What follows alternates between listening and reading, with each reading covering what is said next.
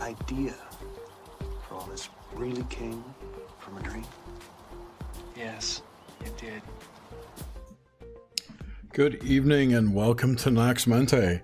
Tonight's guest is Preston Dennett. Preston began investigating UFOs and the paranormal in 1986 when he discovered that his family, friends, and coworkers were having dramatic, unexplained encounters. Since then, he has interviewed hundreds of witnesses and investigated a wide variety of paranormal phenomena. He is a field investigator for MUFON, a ghost hunter, a paranormal researcher, and the author of 26 books and more than 100 articles on UFOs and the paranormal. Several of his books have been Amazon bestsellers, UFO bestsellers. His articles have appeared in numerous magazines, including Fate, Atlantis Rising, MUFON UFO Journal, Nexus, Paranormal Magazine, UFO Magazine, Phenomenon Magazine, Mysteries Magazine, Ufologist, and others. His writing has been translated into several different languages, including German, French, Portuguese, Russian, and Icelandic. He has appeared on numerous radio and television programs, including Midnight in the Desert with Art Bell, Coast to Coast, and the History Channel's Deep Sea UFOs and UFO Hunters. His research has been presented in the LA Times, the LA Daily News, the Dallas Morning News, and other newspapers.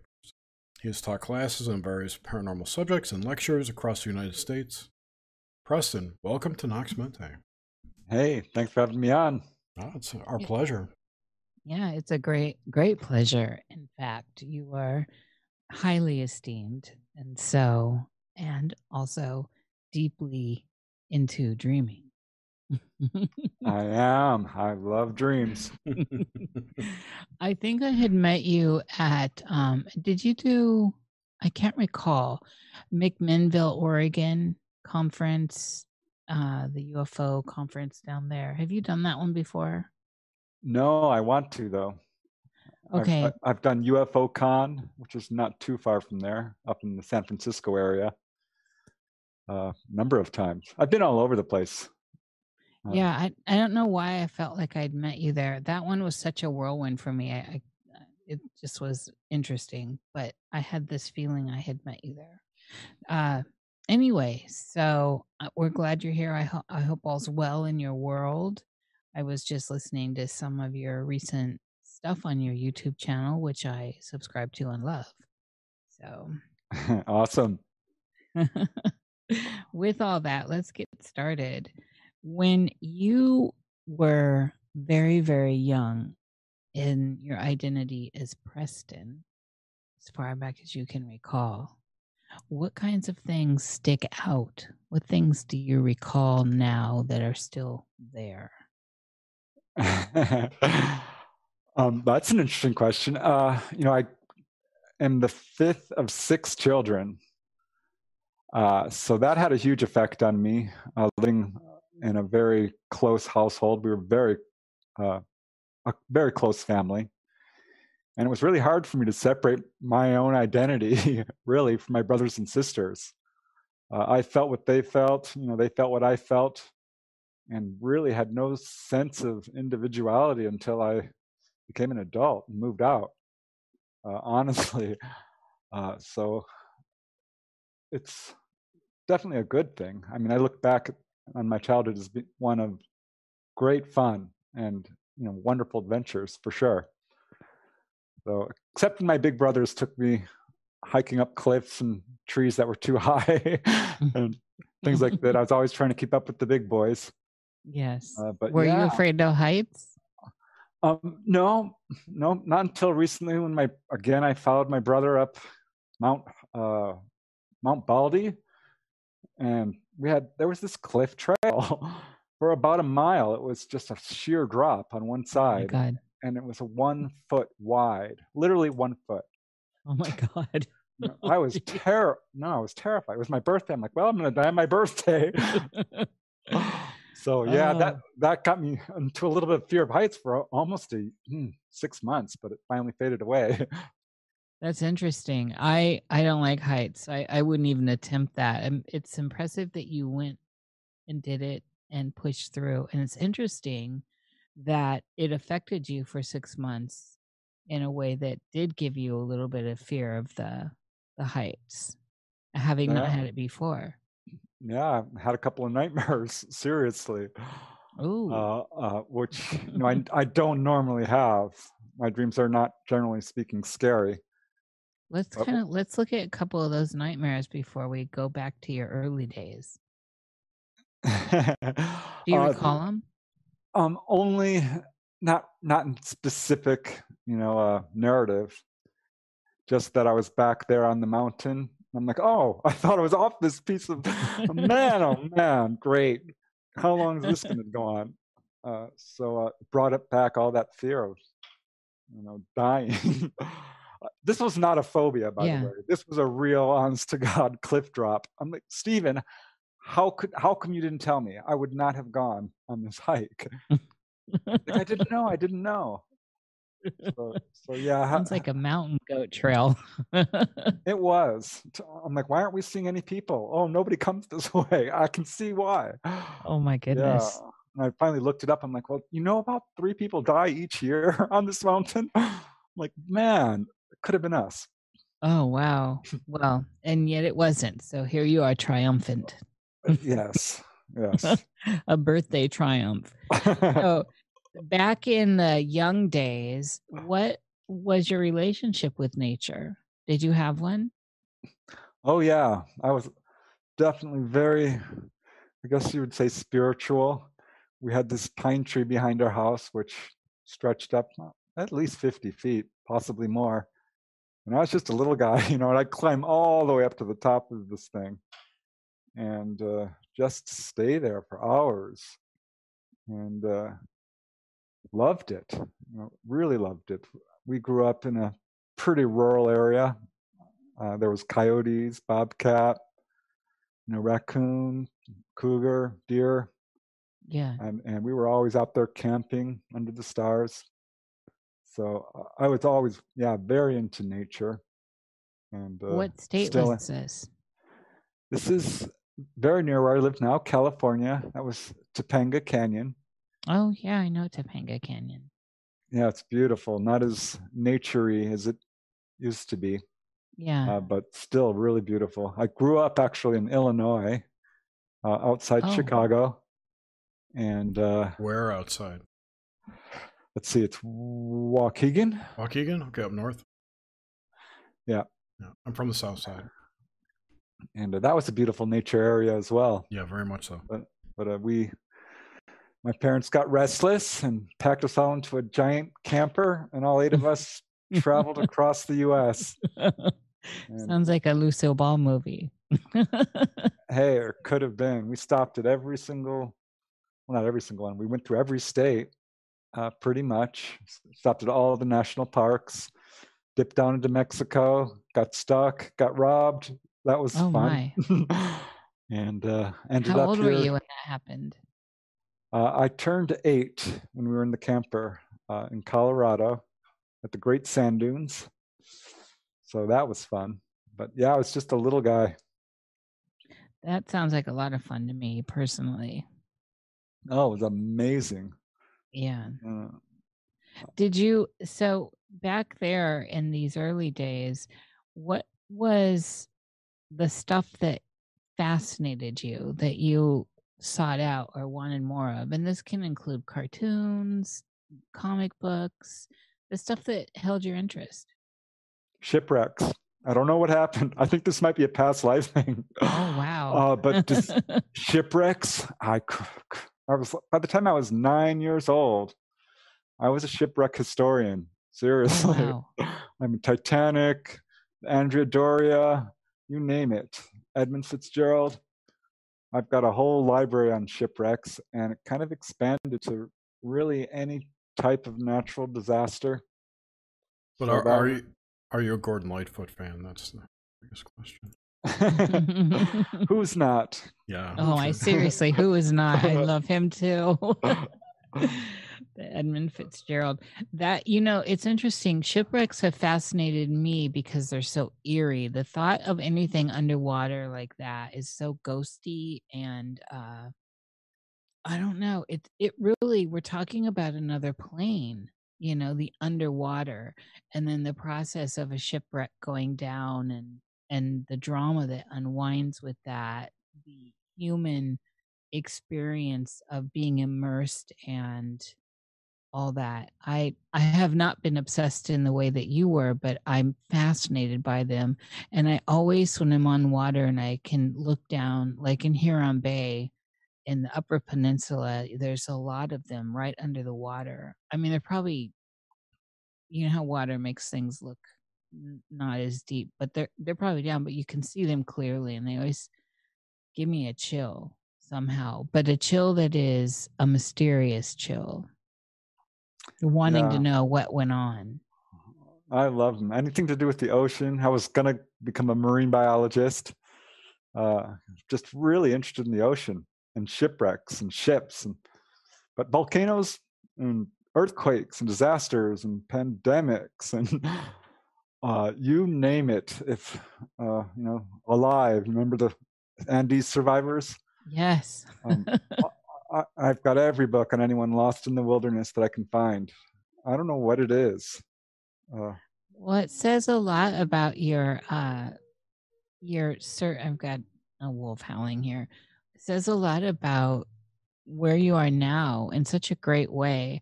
And I love, you're one of the people that really digs into the USOs, which That's right. I love. There's something for me there.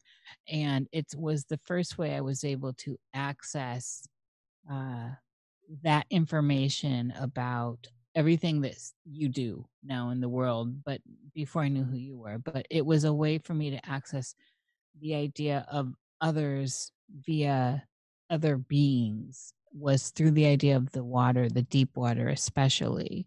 And so that's interesting. When you were young, before we get, this is just the foundational, so we can build a house from here.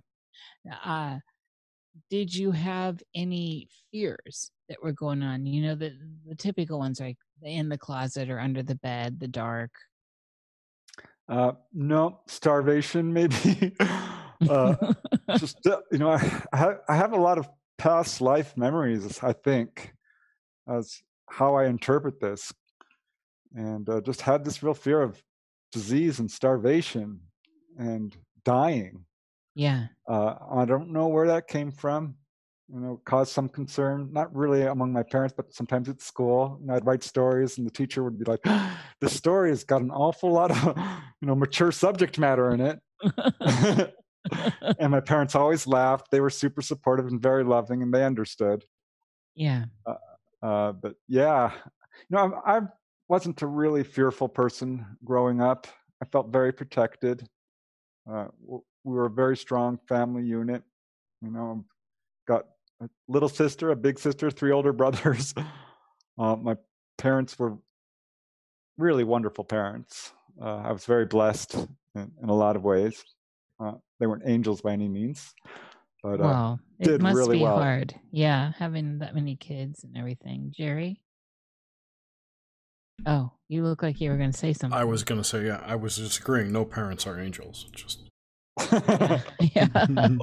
But having that many kids and all that, this was one of the things I came to later on in my life, was how, when you look back, how young they are, really, with trying to raise other humans. We always have to give our parents a little bit of slack. And so also back in these early days, what was your relationship with dreaming? I was always pretty much into dreams. I didn't really know what to make of them, but I remember very early. I remember my first dream, actually, that I could recall, because at one point I actually I became very obsessed with dreams. I started getting messages through them, and precognitive dreams and visitations and all kinds of weird stuff. So I started writing everything down, and I'm like, all right, let's go all the way back. Let's go back as far as I can. And I remember some very early dreams. Like one, I remember I must have been 5 or 6, because this was in our very first house. And I was 6 years old when I lived there. And it was, I thought I saw, something in the house, a ghost or something, but it chased me outside. And I ran up onto this little old-fashioned telephone, like a little old telephone pole with a I don't even know how to describe it. The black metal, the really old fashioned. Yeah, oh yeah, the ones that you stick your tongue to when you're little. Yeah, and we had a neighbor across the street who had a weather vane with a rooster, and it was turning in the wind. I thought, oh, that's a ghost turning that. That's a ghost. So it was a little bit of it was a very vivid dream, for sure. Was it scary? Yeah, I would say it was kind of scary. How old were you?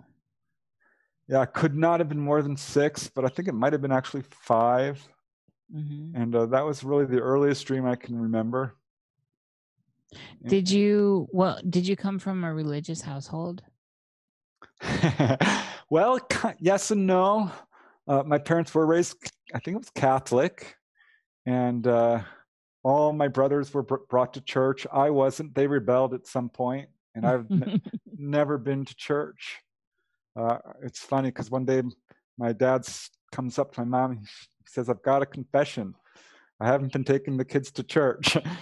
Every Sunday we go to the gas station. I fill up the car, and maintain it and give them ice cream." Oh, I love your dad. And my mom laughed really hard. She's like, I have a confession too. She says, I haven't been going to church either. I take the kids to the park. Just let them run around. So, yeah, they kind of rebelled. Yeah, that's interesting. That's fun to hear. It's a gift in the end because it allows you the freedom to kind of go where you need to go spiritually. Oh, I think. Yeah, I feel really blessed because I know some people who are very religious, and they're wonderful people. Don't get me wrong. Yes, of course. But I know some people who are very religious, and it limits their thinking in ways. Yeah, it really does. In terms of life after death, or ghosts, or UFOs, or anything that doesn't fit into their worldview. First thing they do is they turn to the religion for answers. Yeah, yeah. That's what I'm talking about, Preston. Is good, like in those formative years, to just, in my opinion, let the children kind of enjoy their imaginations and find themselves. And then I find that people that weren't raised in a religion oftentimes are deeply, deeply spiritual. I am, and I wasn't raised in anything. I'm very spiritual in a seeker kind of way that includes a reading of the Bible and understanding of those kinds of tomes that I may have rebelled against. Yeah, it took me years and years to finally pick up the Bible, but I did read it. Well, some of it. It was pretty hard reading. Oh yeah. But yeah, I started getting interested in all these spiritual writings. I read Butler's Lives of the Saints. That's like a 5-volume set with each has 1,000 pages or something. But it was fascinating stuff. I mean, these saints from ancient times, medieval times all the way through Renaissance and so on, had all these extraordinary paranormal experiences. I'm like, wow, this is really cool. So I did that from a study angle, really. Yeah, that's me too. And I have found from an academic level, looking at all the different tomes, the Bible included, there's so much content in there. If you're coming from these angles of looking at points of consciousness, looking at these narratives and these stories from a different angle than, say, one of worship.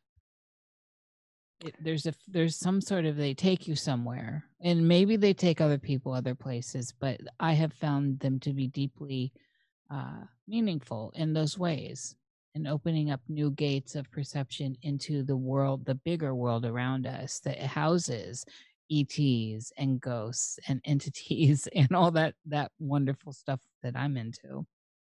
Yeah, boy, the Bible is filled with all that stuff. It really is. It is It's actually a spooky tome. So, all right, what about, so when we go into your early days of dreaming, what did, and this may just apply because it may have never changed, but how did you encounter the dreamscape? Color, taste, all that kind of stuff. Yeah, I've always been a very vivid dreamer. At some point I did start having lucid dreams, but that was a little later on. At this point, no. Yeah, full color, a whole range of dreams. Not a lot of nightmares. As a young man in puberty, I had my share of erotic dreams. Yeah. Oh, which yes. were amazing. I love them that. too. All hail the beautiful erotic dreams. Oh man, yeah. Some of my best experiences, I have to say, I've been in the dream state. Yes, I agree. I'm with you on that. So yeah, I would say I was on a sort of arithmetic curve, becoming slowly more and more interested in the dream state. But the problem is I grew up very skeptical of all things paranormal. I didn't believe in anything that I couldn't touch. I was a materialist and did not believe in life after death, didn't believe in precognition or ghosts or UFOs or anything paranormal. And it's funny because at age 9, I had a really strong paranormal experience and shrugged it off, even though I had witnesses. My sister was right next to me. We were watching a game show called Treasure Hunt. And I don't know if you remember that, but it's an old game show where they would have like 80 boxes and one had the check in it. And you had to pick which box had the check in it. And that was sort of the end game. But I looked in the audience. I'm like, Victoria, that lady on the third row, she's going to be picked. And she was, and we laughed. And I'm like, oh, and this is the canister with the flowers in it. It's the third one. And it was. And I suddenly like knew which box the money was in. I'm like, it's 78. It's 78. And my sister's looking at me like, are you kidding me? And I'm like, I'm telling you. And sure enough, it was. And we just rolled laughing and didn't know what to make of it. I didn't even really think of it as paranormal. I had no way to label it. And it was just a one-off. So I didn't really understand it. I find that fascinating, Preston. Had you prior to that, though, been able to, without acknowledging it or realizing it, had that kind of thing happen? Like you knew the phone was going to ring or stuff like, the little things? Not really. My dad would have that sort of thing every now and then. He was super skeptical too. Just weird things. I remember Obama appeared on, Obama first appeared on the scene. He's like, that man would make a good president. I'm like, Dad, he just became senator. What are you talking about? And oh, wow. Another time we're driving along and he's teaching me and he says, we were behind a truck. He says, you never want to drive behind a truck because they'll spit up gravel and it can break your windshield. And he moved out from behind the truck in behind a sports car, which sped off and hit up a piece of gravel, which hit the windshield and broke it. Oh. But Dad, you just said that. Wow. This is interesting. So it seems it's definitely, there's a connection there. I like that. It's like a familial thing between you and your father. He had this. Was he always aware that he was tapped in like that? No, he was skeptical. When I started to get into these altered states of consciousness, lucid dreaming, out-of-body experiences, he's like, I should have taken you to church. I'm like, Dad, no, this is interesting. He just didn't believe in life after death or any of this stuff. And I would point out to him his psychic experiences. He's like, I'm like, you predicted that. He's like, Okay, yeah, that's what I was asking. So when he would say these things and they would come to pass or in some way, it was just still like a coinkydink. Yeah. Yep. That's interesting. I love it when skeptics, I started out very skeptical about things as well. I was not about a lot of things, but some things certainly I feel like I had the wool over my eyes. And so in the dream space when you were younger, what were the first dreams that really started to pump up your imagination? Like what age range were you in there where they started to be something that you were interested in? Really not until I would say late teens. I was definitely aware of dreams, but I kind of thought of them, I think, in the traditional model as, you watch a movie, you dream about it. You know, you have a fear, you dream about it, or you know what I mean? Yeah. It's sort of that it would reflect perhaps, you know, your suppressed desires, Yeah. something to do with your psychology, or something you had seen that day. And I certainly recognized that. And I thought, okay, dreams are weird, but I'm not really into weird stuff. But yeah, at some point it did happen. I remember my mom, shortly before she passed away, I was like 18 years old. She says, "Have you ever read Carlos Castaneda?" And I said, no, who's he? She's like, "Oh, you have a treat. You have a treat in store." And I'm like, "Oh, okay." And tragically, she passed like a year later. I was 19 years old and she was 49. She had a massive heart attack. And poor thing, yeah, it was, what a shock that was. It's terrible. That destroyed my world. I could not believe it. I was a mama's boy. I loved her so much, and could not reconcile that she was gone. And I saw her, you know, I saw her ghost at the service, and I thought, well, you know, I have lost my mind. I am hallucinating now. And I looked at everyone on either side of me. No one seemed to notice anything. This was a full color apparition just a few feet away from me in the car as my dad drove up. And I could tell it was her. You know, I saw her. She's always had a great posture. She was sitting very erect. I'm like, yep, I've lost it. I am hallucinating. I've never hallucinated, you know, like that. And she was in the car with your dad? Yep, front seat. Cool. And was she like, did she appear to be solid? Yep. Like fully there? Wow. Totally solid in color, and it faded away. As I got real close, it kind of pixelated away. And I thought, okay, that's interesting. I'm in grief. That's what that is. And it was, I'm going to say, another year when I was in bed in my room, and I woke up, sat up in bed, and my mom walked in. Or she walked in and I woke up. I'm like, "Mom, I thought, I mean, you're dead. What the heck?" And she just kind of looked at me and smiled and didn't say any words out loud, really, but said, "It's fine," kind of with her eyes. "Everything's fine. Everything's fine." Yeah. And I'm like, "Oh my gosh." And I jumped up to hug her, I think. And suddenly I woke up for real. I'm like, oh, that was a false awakening, which I had not heard of. So I'm like, wow, what just happened? Because I knew it was her.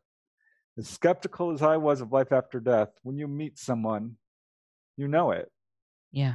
And I'm like, well, I think I just saw my mom.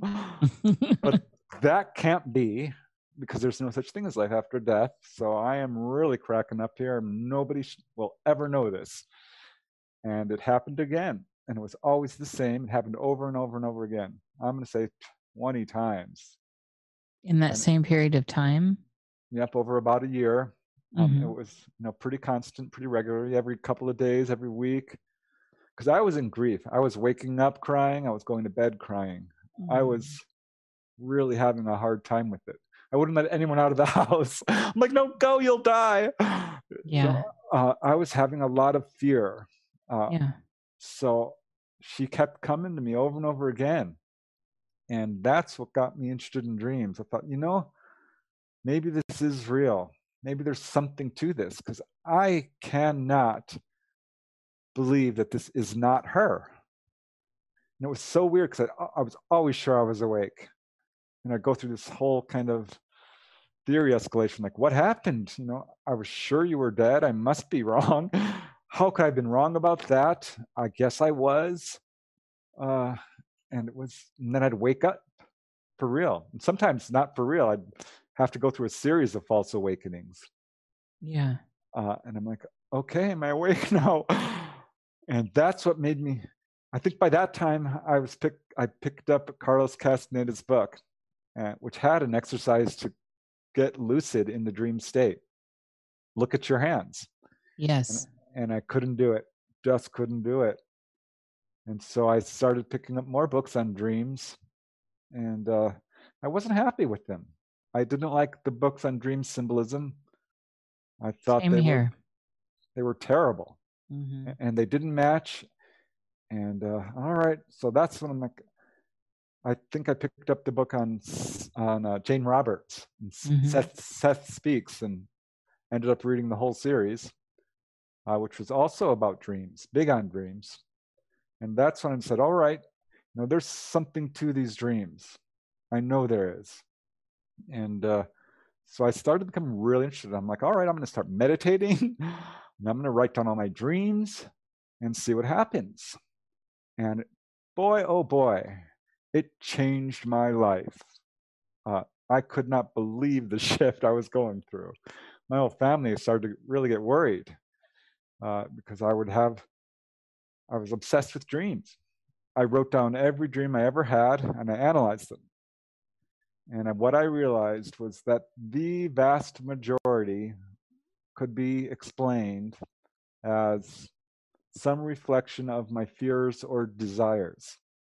Usually, unobtained goals, unobtained desires, and unfaced fears. So I was looking at the dreams that way, thinking, okay, they're psychological, until I had my first precognitive dream, where I saw a friend on the roof, roofing her house. And I thought, oh, I didn't think anything of it until I went up to her house, and there she was on the roof, putting tiles on. And I got this weird feeling of deja vu. Yes. And it suddenly swept over me. And I got this, I'm getting chills right now, because that feeling I got was like, oh, this is my dream. Yes. This is my actual dream. And the whole world kind of became really sparkly and dreamlike. And it very fluid almost, in a way that is very hard to describe. And I'm like, I dreamt this. I actually dreamt this. And that's when I started to realize dreams could come true. Wasn't long after that, I had another dream that I saw these little animals in cages. And I thought, well, this is terrible. I love animals. And I'm like, what is going on? Why am I dreaming this? Because I'm really trying to find out what dreams mean. And could usually track them down, and this didn't mean anything to me. And I thought, okay, and I was at work, and I just thought, I'm going to take a walk. I'm just going to take a walk. I hadn't done that. And I'm walking pretty far down Ventura Boulevard. It's got shops on either side. And I walked up to this shop and looked in the window and got that flash, that weird feeling of walking into a dream, because I saw it. It was these little animals in cages. It was a pet store, which I didn't even know was there, by the way. And I'm like, oh, and that's why. I reeled back and got that really weird feeling, like I'm walking in a dream right now, and I know what's going to happen. And that's when I started looking into precognitive dreams. There was nothing out there on the subject, really, in terms of, specific, a whole book on just precognitive dreams. Right. There's still only a few out there. I'm going to have to write one. Yes, you should. But I learned how to have them. I really did. And if there's a technique, I ended up writing an article about it, how to have precognitive dreams. And I tell you, it works. And it's so stupid and simple. Really, the method is dream recall. If you can recall about 4 dreams per night, one of them has a very high chance of being precognitive. Yes. If you can get, if you're up to 7, just about guaranteed, you're going to have precognitive dreams. This is fascinating. I've been talking about this a very long time. It was one of those things that hit me the same way. I have been able to tie all my deja vus into dreams back in, and anyone that's followed the show knows this. I have always talked about, that's my connection with deja vu. I have always been able to pull back into a dream. And I'm not sure if this has happened for you, Preston, but there have been moments, and a lot lately, where I'll get into that deja vu magic and press into it and know that I had dreamt somewhere. And when I've been able to locate some of these recently, they've gone back to my early childhood. Oh, wow. Yeah, most of my precognitive dreams happen like the next day, maybe a couple of days. I do remember one where I did exactly what you're talking about, kind of got that feeling of deja vu and leaned into it and let it wash over me and just kind of basked in it until I remembered the dream. Yes. And I was at work, and my boss walks in and stands in front of my desk and says, "I just saw a UFO. It was big, it was yellow, it was a disc. Oh, it was so amazing." And I suddenly remembered the dream, which I hadn't remembered up to that point. And I'm like, wow, he said word for word, exactly my dream.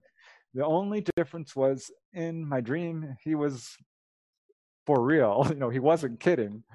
But in reality, he was kidding. He had not seen a UFO. He was just joking around with me. Yeah, these are the things why the books bothered me in the beginning. I was so into dreams as little. Everyone bought me books on dream symbols and all this. And like you, they all fell short, and they still do. But those kinds of details are very important. The animals in the cage, well, it's a pet shop. And so this misinterpretation is ripe. It's easy to misinterpret symbols. And then the fact that he was, having a satirical moment with you in real life, but in the dream, it didn't seem that way. And there's a strange Vesica Pisces there, the overlap between what is apparently real life and dream life, where those kinds of things don't translate so easily, I have found. Yeah, it's funny. I started to recognize the precognitive dreams that just had a certain quality to them. They were realistic, and they didn't reflect anything that I could attach to, but they were usually something I was very interested in, whether it's shipwrecks, disasters. I would dream about them before they occurred, or anything to do with animals, which I'm obsessed with. I love animals, and things like this. And I remember one dream where I was attacked by a baby goat. And I saw it at the bottom of the driveway, and this darn goat runs up to me and knocks me over. And I'm trying to hold it down. I'm like, what? And I woke up. I'm like, okay, that was a weird one. That could not possibly come true. And if it does, this is going to be, I'm going to be a little afraid. I'm like, okay, I don't know what this dream means. And now I know, I probably would have labeled that as precognitive, because that's a real cue for me. Yeah. If I can't place it somewhere. But I couldn't. I'm like, there's no way this is going to happen. I'm not going to be attacked by a baby goat. It's just not going to happen. And I watched the news that day, and there was my dream. And I watched, a lot of TV, and so a lot of my precognitive dreams would come true on TV. And this guy had abused his goat, kept it chained up, and this darn thing rammed him and killed him. Yay. Yes. I'm like, wow. And, I'm like, people, oh, that's coincidence. I'm like, no, you start to look, you get a feeling. And that's really what I go by. But I need it can't be just one detail. It's got to be more than one. If it was just a goat, I'd be like, eh. But no, it's a goat. It rammed him. It killed him. It attacked. It all fit in. So if there's I'm like, wow. So yeah, precognitive dreams are the bomb. I love them. I call it waking lucidity, because that feeling you get when you're in a dream and you suddenly become lucid within the dream.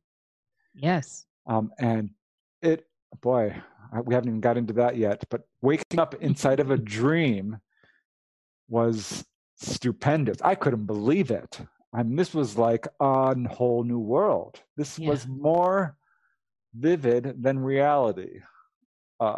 And just this flood of lucidity. I couldn't believe it. And so that's the feeling I get when a dream comes true. When a dream comes true, I get this sort of flood of lucidity, and I'm like, oh,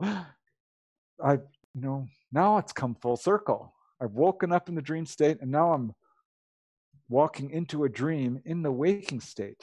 Yes. And you're becoming even more aware. Yes. And I remember I started to get to the point where I'm like, all right, I've got to tell someone these dreams because no one is going to believe me. I was telling everyone, like, you're crazy. And I'm like, okay. So I had a dream, and I'm like, this one's going to come true. I know it's got the flavor of it. And I dreamt that I was flying over the Arctic, and I looked down, and they were pulling something out of the ice, and they were digging it up. I'm like, wow, this looks really interesting. And suddenly they pulled out this block of ice, and it was in a helicopter, dangling from a helicopter, a big square piece of ice, and it was a woolly mammoth. And I thought, wow, in the dream continued. They sliced it open and did a sort of autopsy, I guess, and pulled out the contents of its stomach. And there were all these leaves and branches and sticks and stuff. And I saw them on the table. I'm like, wow, that is amazing. And I woke up, and I'm like, that's one. And I called Christy, my sister-in-law, because she helped me through my whole spiritual awakening. She is very spiritual, and really helped me with all this because it was difficult, a real difficult adjustment in the beginning. And I'm like, Christy, I had one. They're gonna discover a woolly mammoth in the Arctic. I know it. It's gonna be on the news. I guarantee it. Write it down. Tell everyone. And I think it wasn't the next day in this case. It was a couple of weeks later, and just to see that image of that helicopter carrying that frozen chunk of ice with that mammoth in it, I'm like, wow, I knew it. Yes. So I'd always tell her. I remember there was another one with dinosaurs in it, and I was trying to rope a dinosaur, and I got flipped up over it, and I'm like, well, that couldn't be precognitive. And then lo and behold, Jurassic Park comes out. We go to see it, and there's this one scene where the guy gets pulled up and over the dinosaur on a rope, and Christy turns to me all pale. She's like, that looks like your dream. I'm like, yep, that's my dream. That is amazing. This is where I get a lot of what I call my psychic eye content, is absolutely mining these dreams, because I had learned early on, like you, there is this flavor and you can tap into it. We can push into this. We can absolutely do it. And that's the thing. And another reason why you need to write this book, Preston. Anyone can do this. Yes, dreams are amazing. Every dream, I think, really is a message from your higher self or some higher part of you, and has a message. There is no such thing as a nonsensical dream. Even if elephants are flying, there's a reason. Yeah, these are symbols. Yeah, and every dream, here's something I found really cool, because I was trying to become lucid in the dream state. And that was a tough nut to crack. I couldn't do it for the longest time. And I was trying all these different exercises. And what I found out is that every dream has what I call a cue. There is something in that dream that's not right. It's not like reality. Mm-hmm. Your driveway is facing the wrong way. Your couch is the wrong color. You're wearing a shirt you no longer have. Or you see a bicentennial penny. I had that one. That's my cue to wake up. Mm-hmm. Wake up. I picked up that penny. I'm like, oh, I guess they're making these now. And I threw it away. And so I would always rationalize ridiculous things. I remember I saw someone with 3 eyes, a third eye. I'm like, well, look at that. That is a very strange mutation.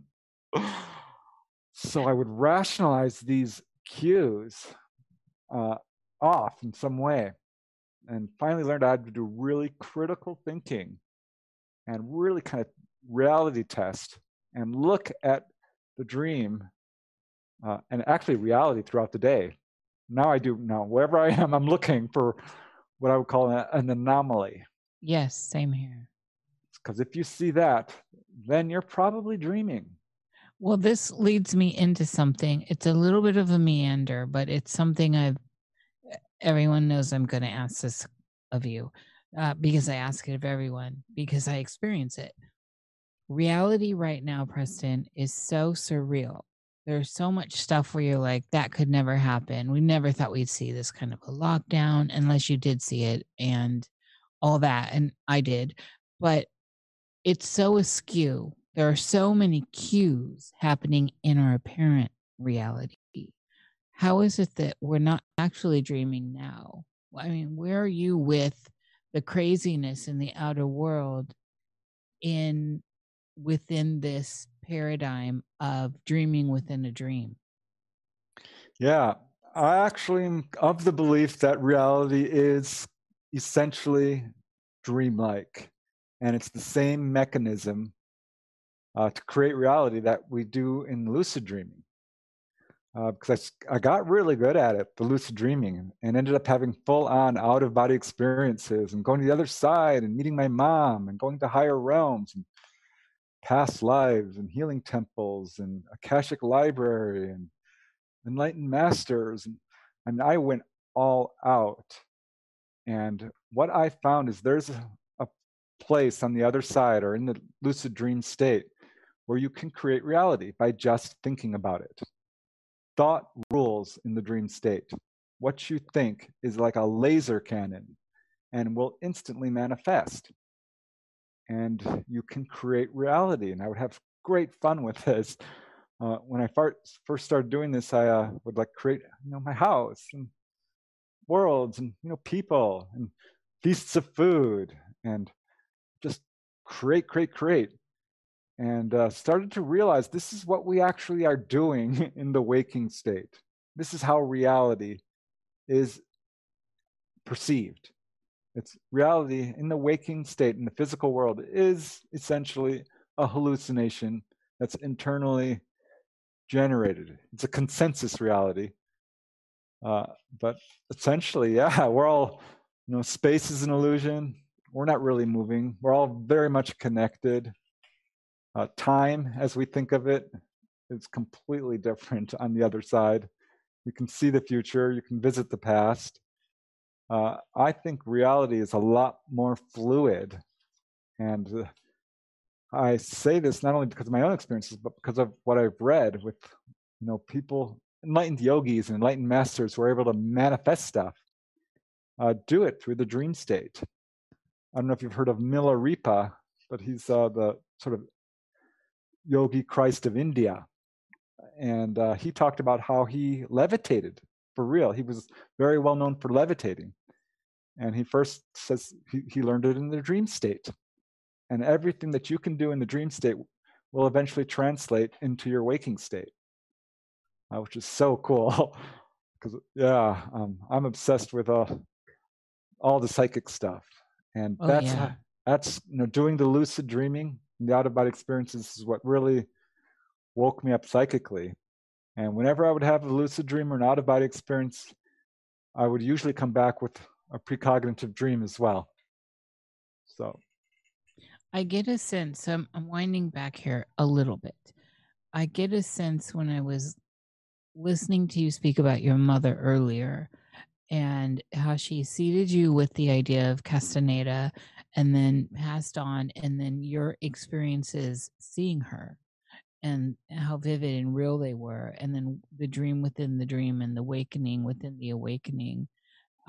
It feels like since you continue to have a relationship with her, my mother died at that same age and a long time ago as well. And my relationship has only grown, but it took a minute to get there. But this feels like she guided you in this direction. Do you see that? I mean, just as an outsider, it really seems like she had a big hand in this. Yeah, I would say so. The very worst event of my life, losing her, had a real bright silver lining because it changed me. It spiritually transformed me. And after visiting me so many times in my dream state, I started to really want to pursue that, and on my terms, because she would visit every now and then. I'm like, well, no, I want to visit you. I want to see if there's life after death. I want to know if what's going on with reality here, and really, got into lucid dreaming, which transformed into out-of-body experiences, and which are essentially the same thing. Lucid dreaming and out-of-body experiences are kissing cousins. Yeah, they are absolutely the same thing for the most part. And got to the point where I could get out of body. It took a lot of, actually it wasn't that hard, if I'm to be honest. As soon as I found out about it, I picked up a book by Robert Monroe. Yeah, everyone. And he's done a great service to us. And yeah, he had exercises on how to do it. I'm like, okay, I'm not sure I believe this. Let's give it a try. Sounds a little scary. Let's do it. And, just relaxation, meditation, affirmations, these kinds of things. And I'm going to say it was about 2 weeks, I started having very lucid episodes. And after about 2 months, I had my first out-of-body experience. Woke up beside my bed, terrified, in dread fear that I had died. Yep. And dived back in because I had this mortal terror of cold, clammy, it was awful. And woke up immediately and was thrilled. I was 180 degrees. I was so excited. I'm like, this works. And did it a couple of weeks later and got out and made it to the bathroom a little farther out of my room, across the hallway, grabbed the counter. I'm like, wow, I'm doing it. I'm actually doing it. I looked in the mirror, nothing there. Got pulled back in. I'm like, hey, there's someone in my room. Who the heck is that? And plopped back into my body. And so after that, I'm like, all right, let's do this. And I got it to the point where I could get out, once a week, usually on weekends when I could sleep late, once or twice a month. And just for a few seconds, really 30 seconds, I get too excited and get pulled back in. Got it up to a minute and started to learn how to see and how to travel, move through walls. And it took a whole year, really, before I got to the point where I could, leave the house and go to, a friend's house or another city. Or that's when I started to say, okay, let's find my mom. And I'm like, Mom, where are you? I'm out of body. Where are you? Mom. And I call her and she wouldn't come. And I was getting pretty upset. And it was I remember I had moved out. I must have been about 26 years old at this point. So I've been doing out-of-body stuff for a couple of years at least. And popped out of body. I'm like, I'm doing it. It's always so thrilling. And just breathless excitement. And I run out into my living room. And I'm always alone. I've read all the books on this, and everyone has spirit guides. And I feel gypped because I'm like, hey, where are my guides? And there would be no one there for me. I'd always have to make my own way. And came out into the living room, and there was this beautiful Black woman. And I recognized her. I don't know who she was. I just knew that I knew her. And she was lovely, and she smiled at me. And I ran up to hug her, and she wouldn't let me. She grabbed my shoulders and spun me around and pushed me through the wall. Oh, there you go. I'm like, hey. And I popped out in another area, and it was a long, involved lucid dream. And then I'm like, hey, show me my brother's new house. He was looking for a house, and I was taken to this house. I'm like, hey, this could be his house. I wonder if it is. All illusions disappear. Sometimes you project and you create little fantasies. And all the furniture started disappearing, but the house remained. I'm like, okay, I'm going to have to tell my brother about this. I think this might be his house. And it never ended up coming true. But at any rate, I flew out of the house. I'm like, wow, I can't believe I'm still conscious. I'm not breathing. This is amazing. And I'm like, I wonder where my mom is. Mom. And it worked. She appeared right in front of me. And I cannot express the joy of that reunion. Mm. And it would be the same as if someone had died and walked into your living room Yeah. and announced their presence. And she, died at 49. She had gray hair, wrinkly skin. She looked younger than me at that point. She looked beautiful. She looked 23. And by that point, I was starting to lose my hair, and all my hair comes back when I'm out of body. It's great. I love it because I had great hair. It was really wonderful curly hair, and it all came back. And I'm like, Mom, and we hugged, and she grabbed me by the hand and she took me to the other side, and it was just this incredible journey we went on. We popped out through this barrier into what I would call the heavenly realms. Mhm. Again, I'm not religious, but those little. Have you ever seen those checks? Those are kind of personalized checks which shows heaven. There's a rainbow and Jesus, and there's Yes. all the lions and then Yeah. sheep, and they're all. That's what it reminded me of. It was the air itself sparkled. The flowers had an inner glow. That grass had a green to it that I'd never seen on earth. And it was stunningly gorgeous. And I would challenge the most depressed, suicidal person to be sad for a second there, because you couldn't do it. Mhm. The love permeates you, and you can feel, the source of God, sort of, so to speak. And my mom was like looking at me and just laughing at my reaction. And we landed, we're walking through this field, and there was a river. And she's like, watch this. And she jumps into the river. So I follow her in, and the water was so cool because it didn't get you wet, but it felt wet. And it felt really cool and silky, and it was just amazing. And she picks up this algae and she throws it at me. And I'm like, Mom. And she picks up some more and hits me straight on in the face. I'm like, okay, it's war. And we started to have this little water fight. And then we pulled out of the river and we were perfectly clean. And that's what she wanted to show me. I'm like, wow, this is amazing. She's like, you haven't seen anything yet. Watch this. Takes me up to another higher level, to another realm, I guess. That's the way I perceived it. Almost as if you're out of body and then you go out of that body into a higher body. Yeah. And it was this really cool crystal realm.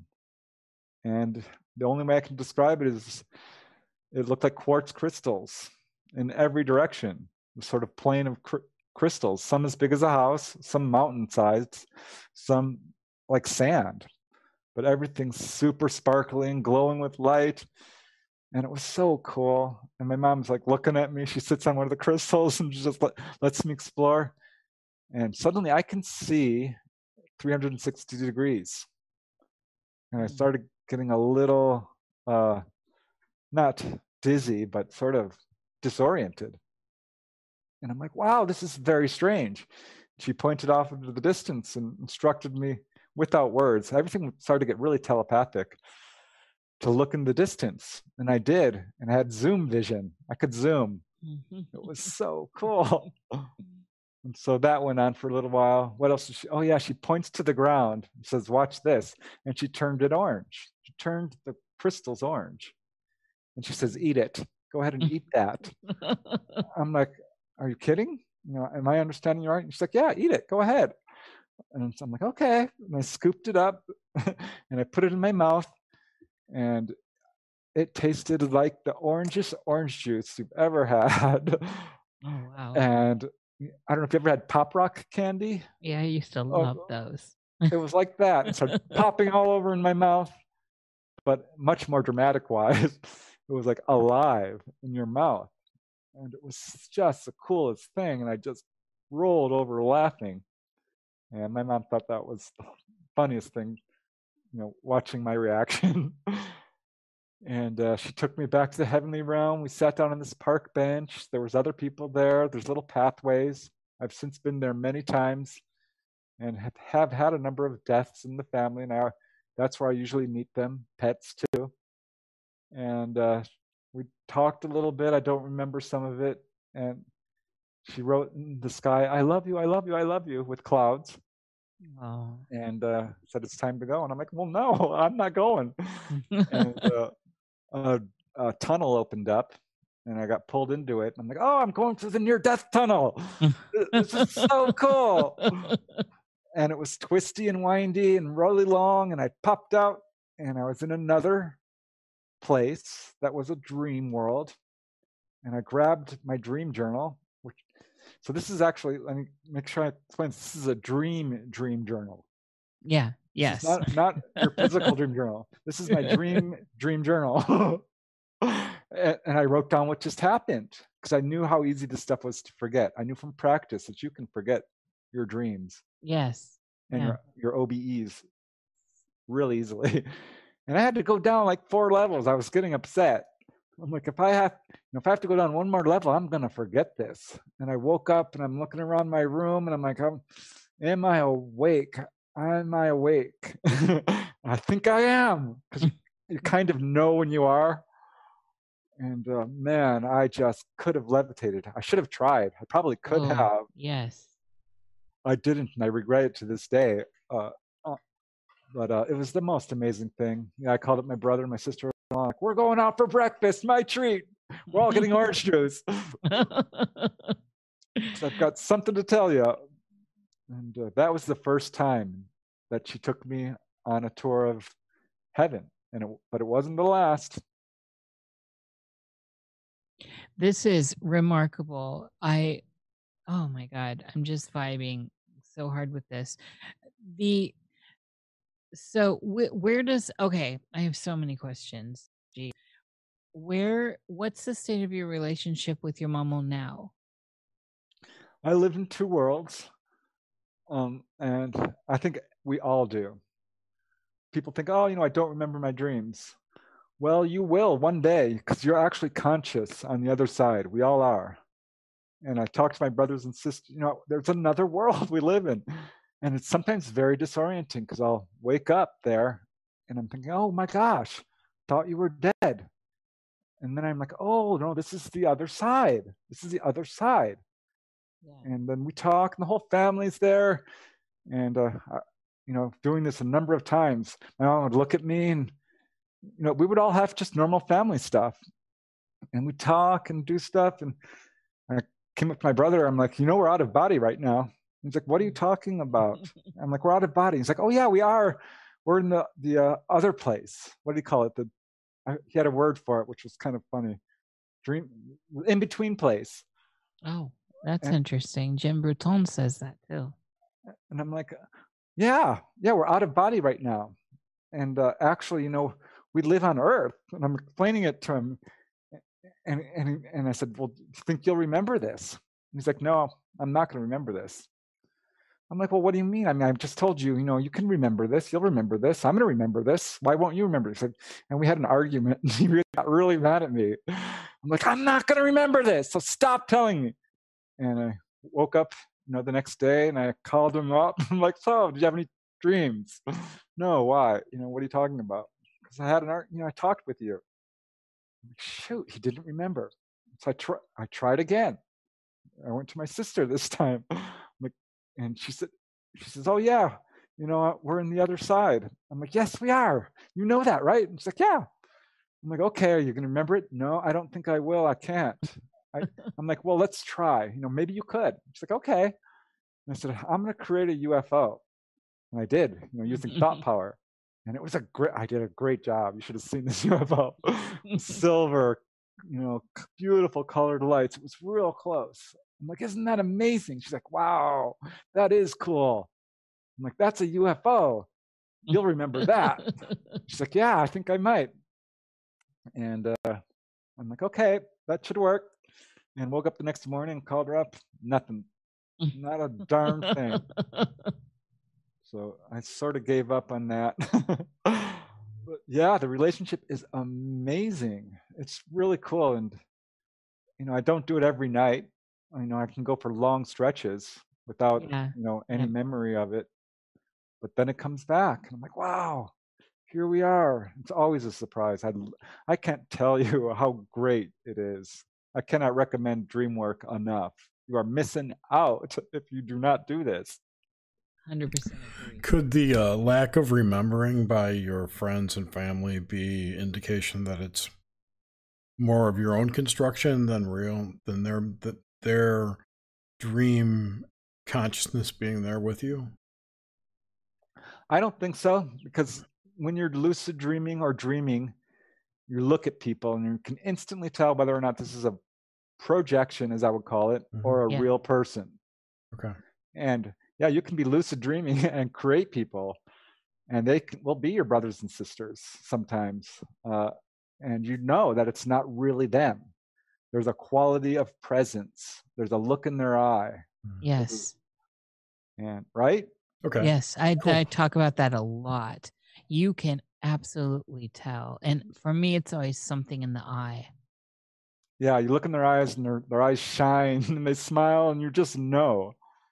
There's no mistaking a real person, because there's the quality of that presence, and it's wonderful. And early on, when I started having out-of-body experiences, I'm like, I might be dreaming, because everyone's telling me, oh, you're just dreaming, even though you know you're not.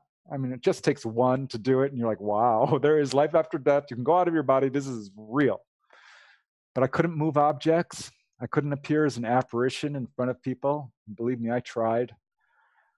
But what I finally did was like, I need proof. This is driving me nutty. I need to find some way to prove that this is real. And so I went out of body, and I remembered that. Oh, okay, this is my goal. Because you're very focused when you're out of body. And if you're not, you can easily slip into a dream. So I would be very goal-oriented. Yeah. I'm like, I'm going to go meet my mom. I'm going to go to the Akashic Library. I'm going to learn about a past life. I'm going to go to, this is what I'm going to do this time. And an early goal was to try to move objects. Gave that up, couldn't do it. Or appear in front of somebody, but to get proof. And I popped out of body. I'm like, I need proof. Okay, let's go get proof. And I'm flying around, going farther away from my house, looking for something that I can go while I'm in the physical, that I haven't seen in the physical. And I was just going away from my condo where I lived at that time. And there's the LA River not too far. And I swooped under this bridge, and I saw something which amazed me. It's a complete cement aqueduct, cement river on all three sides. But on one side of it, it was just filled with soil. And there was grass growing on it and little plants. And there was a 7-Up can and some bottles. I thought, well, that can't be real. That's got to be a projection, because there's no way grass can grow on cement. There's just no way. And I'm like, this will be a good thing to check. When I woke up, I'm like, all right, I'm going to have my morning coffee, and then I'm going for a little drive. And I drove over there and parked, and I climbed down, and I looked over the edge, and there it was. And it's funny, because I got that same feeling I get when I have a lucid or waking lucidity, where I walk into a dream that comes true. Yes. But this was different, because I was fully, when you're out of body, you're fully awake. And for that matter, when you're lucid dreaming, you're fully awake too, I think. Yeah, But it's a tweaking there. But yeah, I'm like, wow, there it is. I knew this was real. I already knew it. And I don't need to prove it to anyone else, because I know. And you can't prove it to anyone else. It's a very subjective thing. Well, we shouldn't say that, because I do know people who have been able to move objects or appear as apparitions. I have actually been able to present. I have tried to present myself to people, and I have had that happen. So one time, it was with my ex-husband. Yeah, I learned, one guy was doing a show on out-of-body experiences, and I says, I can't move objects. And this guy called in, he's like, oh, here's how you do it. I'm like, and I knew he was for real, because he was saying stuff that only someone who's had out-of-bodies could really know. We're talking about relaxing. And he says, you can always relax a little bit more. And I'm like, yes, you can. When you're trying an out-of-body experience, you can always kind of let go a little bit more. There were little details he was talking about. He says, here's how you do it. You pull energy out of your body. You stand next to your body, You can pull energy out of it. So I haven't tried that yet, but that's on my list. This is where I don't have enough. Okay, so for me, this is where I become afraid, and I've talked about this a lot, where you did the classic thing at first, and I've said this, and I've encountered people that said they didn't experience this, but I thought I was dead the first time it happened. It was like the very first thing. I'm like, oh my God, I'm dead. And it jerked me back into my body. But one of the things is in the relaxing and letting go further into the experience is I have this fear mechanism, and I don't know where it comes from, Preston. I feel like if I let it go too much, then I will then I will pass for some reason. I'm not sure how to get past that. I don't know, it must have been an early book I read, but I've somehow read that, if you're out of your body, you can't be hurt. You have your golden cord or silver cord, it will pull you back. There's no danger of possession. You won't get lost. You're not going to get too far away. But I have had that. I mean, I would be like out all night sometimes, and it was fine. But one time I'm like going, you start to do this a lot, and you get pulled to the other side pretty quick. That's where all the action is. And you can explore Earth all you want, but the real fun is in the other dimensions.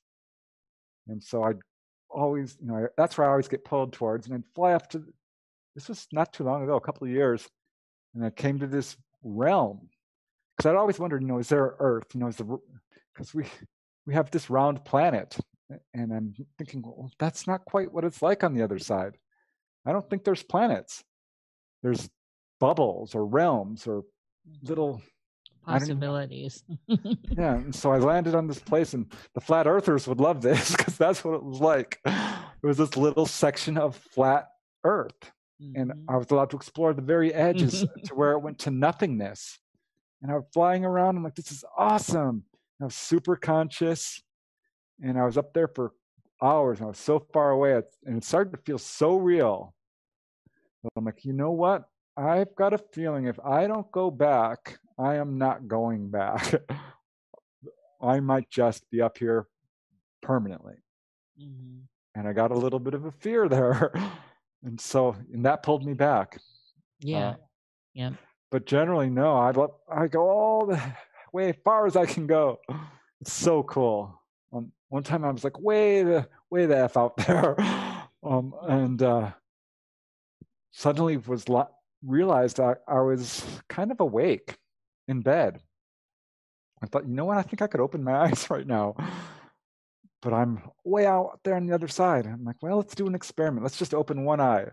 And I did. And I could see my room. I'm like, wow, I could probably stand up and, I'm like a step away from bilocating here.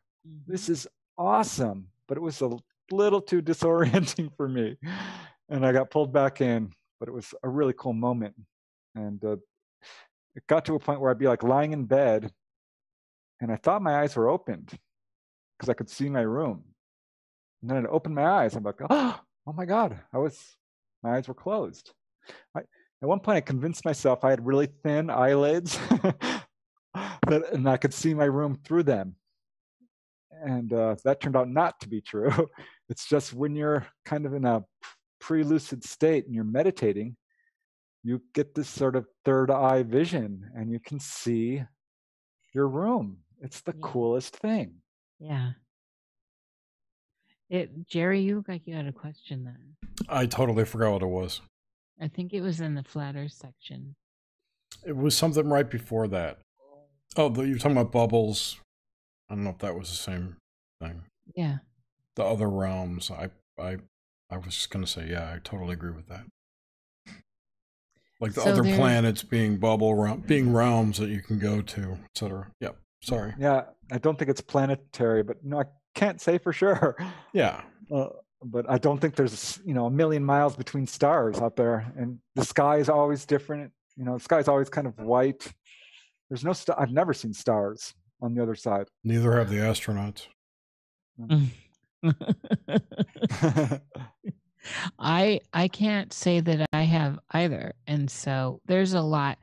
I encounter so many different stories that, and I keep an open mind with it all, that it's hard to. So here's a great example. I had learned about the silver cord my whole life because I've been a, an avid dreamer and lucid dreamer and all this my whole life. And uh, like I said, those were the books that were coming to me when I was very, very young. And I have never seen the silver cord. So everyone swears it's there and all this, but I have personally never seen it. And I tell you that I look. I'm like looking for it sometimes. I want to feel it and explore it. And so I don't Yep. know. I feel like Yeah, a freak sometimes because I don't experience the silver cord. me too. Yeah, and there's a percentage of people who don't see that, and it started to really bother me. So that became my goal, and I finally did it. It was so cool. I woke up and I'm floating over my bed, and I'm like, "What the heck is this?" There was this bright, glowing kind of fire hose wrapped all around me. Not quite like a python, but it was circulating around me like a crazy eight. Yeah. And I'm like, "What's this? What's this?" And I'm touching it and feeling it and looking at it. I'm like, and then it dawned on me because I felt and I traced it to the back of my body, my head or my back. I'm like, "Oh, this is my silver cord." And you know what I did? I dived inside of it. Oh. I went inside of it and I followed it to the end into my head. I've never heard of anyone doing this, but this is just what I did on impulse. And I popped out and I'm like, "Oh my God, I'm in my head. This is my head." And it was this giant room and it was very poorly lit. It was very poorly lit and filled with junk. Except it had a really bright spotlight in the center, very bright center. And I rushed up to the center. I'm like, "Oh, this is cool." And it was filled with cool stuff, bottles and shelves and packages and books and just neat stuff. But it was vast and most of it was unexplored and it was mostly filled with junk that needed some cleaning out. So it was both symbolic and kind of true at the same time.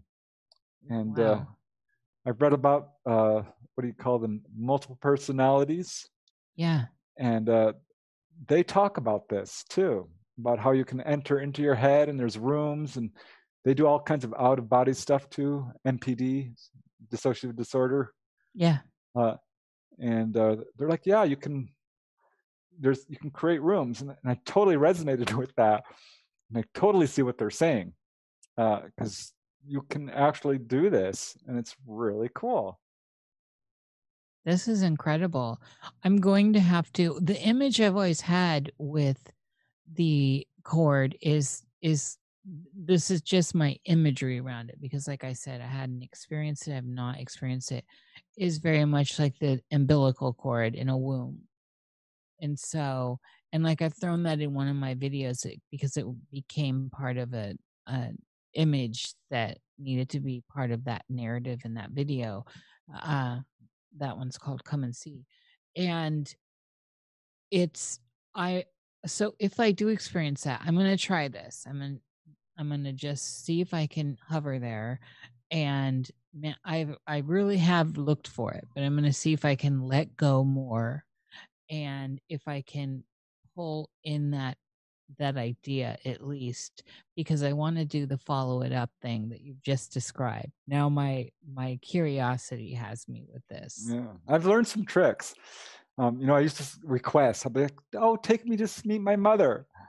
I'd like to meet my mother. Now I just say, "I'm going to meet my mother." Yeah. And I make a command. Mm-hmm. I'm like, "I'm going to Area 51, or I'm going to the moon, or what have you," and that works much better. But still, I struggle with that. There's all kinds of experiments I want to do. Whenever anyone else would do something, I'd be like, "Hey, I want to do that." Yeah. I wondered, do I wear clothes when I'm out of body?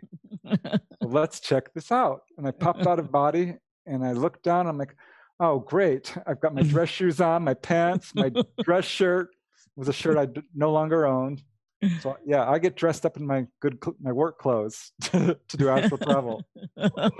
And so, You said something earlier that is so awesome. I call my daughter, she's my dog, but I call her every time I'm out, like Pill, Pill, and if she doesn't come, I become very alarmed.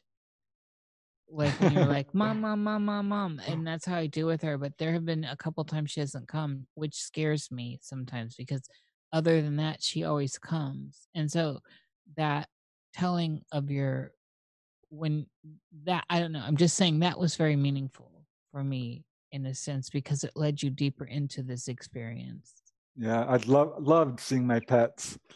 Oh man, our dog Maxine, after she died, I was upset because our parents just dragged them off to the, one day and they were gone. They were getting old, but man, you could have told us. So I was upset and started having out of bodies with her, and she'd be on that other side, and she was a very reserved dog. She wouldn't give you her paw if she didn't feel like it. It wasn't a licky dog, but she ran up to me, gave me her paw, and licked me, and that's what she would usually do. And then, like the 20th time, she comes running up to me and she says, "Hi, Preston." I'm like, "Maxine, you can talk." Oh, Maxine. And turned out that is a thing. I read this in other accounts because I thought, I'm like, wow, this dog talks. Yeah. So, very cool. Yeah, the out of body stuff is so much fun. I'm like, Did you? Oh, I'm sorry. Carry on. Yeah. One thing I wanted to say is like, I wanted to explore my body a little bit. So I'd found out what I wear, but I wondered like, what do I look like naked? So I took off my clothes, and I'm like, yep, I look pretty good. I look just fine. I'm much younger. Everything looks normal. And Robert Bruce said, if you actually stare at your hands, they'll disappear. And I'm like, well, no, I don't think so, because I've looked at my hands, I've turned them over, I've seen, I've got no scars. Like, but let's do that. So I popped out of my body, and I remembered Robert Bruce's experiment: stare at your hands, and they'll disappear. And I did, and he was right.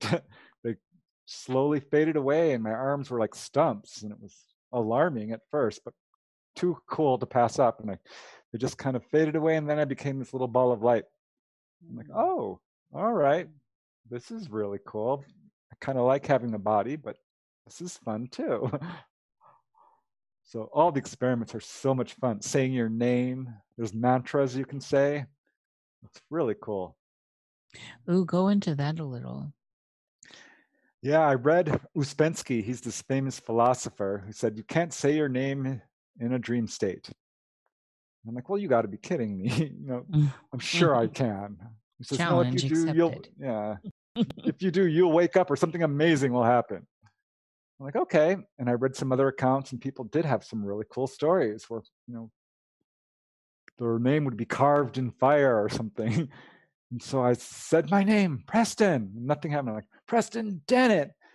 And the sky, I was transported to this other realm, the sky filled with firecrackers and fireworks, and there were shooting stars everywhere, and there was my name in lights.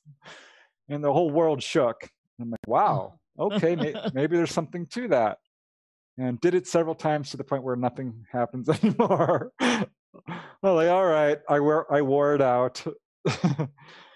But there's this other mantra. I have to tell you this. This I got from this guy, Samael Ayan Weor, who is a spiritual guru kind of guy from Mexico, who's written a series of books and has these methods to become enlightened. And he says it's all about going out of body. I'm like, all right, I'm attracted to this. And I went to some classes with a little group, and I read his books. And he has this mantra, which is so ridiculous. It's, let me see if I can get this. Rayom, Gayom, Om, Bor, Bu, Mama, Papa. No, Rayom, R-A-O-M. Gayom, Om, Bor, Bu, Mama, Papa. And if you say these words, according to Samael, in the dream state, something amazing will happen. And the guy who was teaching this class wouldn't say what happens. He says, you'll just have to do it yourself. I'm like, okay. And this was a big ask, because that's a long phrase to remember while you're out of body or in the dream state. And I did it. I finally, I think I was lucid dreaming. And I remembered, and I transposed it. I think I said Geom first instead of Reom, but didn't matter because I got about halfway through it, and the most amazing thing happened. I stayed up all night. I had about 12 dreams, and they all started playing out simultaneously. It was the craziest thing, and I'm watching them because it's all about remembering. And I'm like, okay, Yeah. there's this dream. I got to remember that one, but this one's more interesting. Oh, look at this one. Oh my god! And I remembered like 7 of them. Man, that was the most amazing experience. And I've had worked with that several times, and it's always really cool. It's definitely something people should try. Okay, so what is that again? Rayom. Yeah, Raom, then Geom, spelled the same, then Om, like the meditation, Bor, Bour, Bu, Bu, Mama Papa. When I first heard that, I'm like, you got to be kidding me. But now I pop out of my body and I'm like, Ray, and boom, the whole world starts shaking. And I'm like, wow. And one time I popped out of body and I came into my living room and I just repeated that mantra over and over and over until the whole world just shook apart. It had such power to it. It is very strange. I'm not sure what it is, but It's incredible. What is this guy's name? He's actually really well known. Samael Eon Weor, Weor. And he's just kind of this Mexican enlightened master, I guess you might call it, who achieved enlightenment and had this method that he wanted to teach everyone else how to become enlightened. And it's all about leaving your body. And I thought that was really cool. And it's got some really strong religious overtones to it. But it definitely was, interesting to try the mantra. Got to try the mantra. It's amazing. I'm gonna try the mantra. I don't mind religious overtones at all. I have no knee jerk to any of that. That is incredible. What, Jer? When do you do this? When you're in your dream state, or before you sleep, or what? No, you have to be in the dream state, lucid dreaming or out of body. Okay. Or it doesn't work. But it definitely works when you're out of body. I can't wait. I'm gonna try it tonight. Me too. All these experiments I wanted to do. One was like, if you're right next to your body, you get pulled right back in. Yeah. There's a strong magnetic force. Like that jerk. Yeah. And so what I would do is I'd pop out of body and I'd stand right next to my bed. And it was tough because there is this magnet that wants to pull you back in. Yes. And I'd walk around my bed. I'm like, all right, I'm playing with this. And I got it. So it won't pull me back in. And another time I'm like, I'm tired. I think I'm going to go to bed. And I laid down and all of a sudden I felt the vibrations, the vibratory state. Yeah. And I'm like, my eyes are open. I haven't even come to bed. I think, oh my God, I'm going. And I kept my eyes open. And this is not something I've only done once because that was scary. That was. Because usually, you're kind of ready for it. And got pulled out of my body with my eyes wide open. And it was the strangest thing because suddenly, you can see your room shrouded in darkness to a certain extent with the light under the door and, coming in through the window. But as soon as I popped out of body, there's a weird silvery outline to everything when I'm out of body, at least. Yeah, yeah. And I'm like, wow, that was the coolest thing ever. So that was another real big step for me. Just boom, out of body without any effort. Interesting. Yeah, I've done a lot of poetry on the way it looks for me with that silvery outline. And it's funny who gets that and who doesn't, in some of my poems. I think you're my favorite for dream content. You are my favorite person. This has been amazing. So I don't even know. Okay, so I want to get into a little bit of woo and darkness. So in in your travels, when you encounter other, so whatever they be, and since you being you, the whole ET thing, all this stuff tied in, how does all that play out for you when you're out of body? Well, it does influence my decisions, in my travels to a certain extent. I wanted to see aliens out of bodies, so that was something I wanted to do. The first one was not super satisfactory. ET appeared, but it didn't look like something I would expect. It was kind of this dog, horse-faced creature with whose knees bent backwards. And I sort of had the sense that I was projecting or creating it. Sounds goetic. But yeah, I mean, I don't know. It was a little weird. But then one time, not too long ago, I'm, out of body and I'm trying to get to the other side, which sometimes is not as easy as others. I get caught in this lower realms, these foggy realms, or trying to get to what I would call the heavenly realms, which is where it sort of starts for me in terms of like the other side, which is not true at all, but that's where I like to be. And saw someone up ahead of me. It's this really foggy place, just endless fog. And I'm like, that looks like two dark eyes.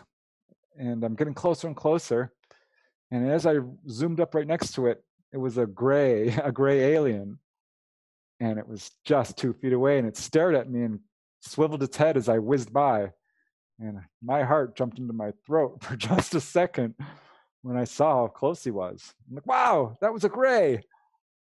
And I surprised him. I saw his eyes, I guess, get a little wider. And I just kept going. And it recognized you. I mean, it saw you as well. Obviously, because it's had, so there was that recognition and you knew it was other. It wasn't you. Yeah. And there's been a few things like that. Here's one I don't normally tell people, but I'll tell you. I was in bed and very lucid. And anyone, I'm sure, would have thought I was asleep. I'm sure they would have thought I was asleep because I was, but my mind was awake. And I was awake. It's hard, it's an enigma, but you get it. You can be both asleep and awake at the same time. And suddenly I felt a cat walk across my bed. And I thought, well, that's odd because I don't have a cat. And what is that? And so I just opened my eyes. And, I sleep on my side. And I was looking to the right of my bed, and I could have sworn I saw something standing next to my bed. A little skinny gray thing. And it looked almost like a pole. And I couldn't see any head or body. I saw something.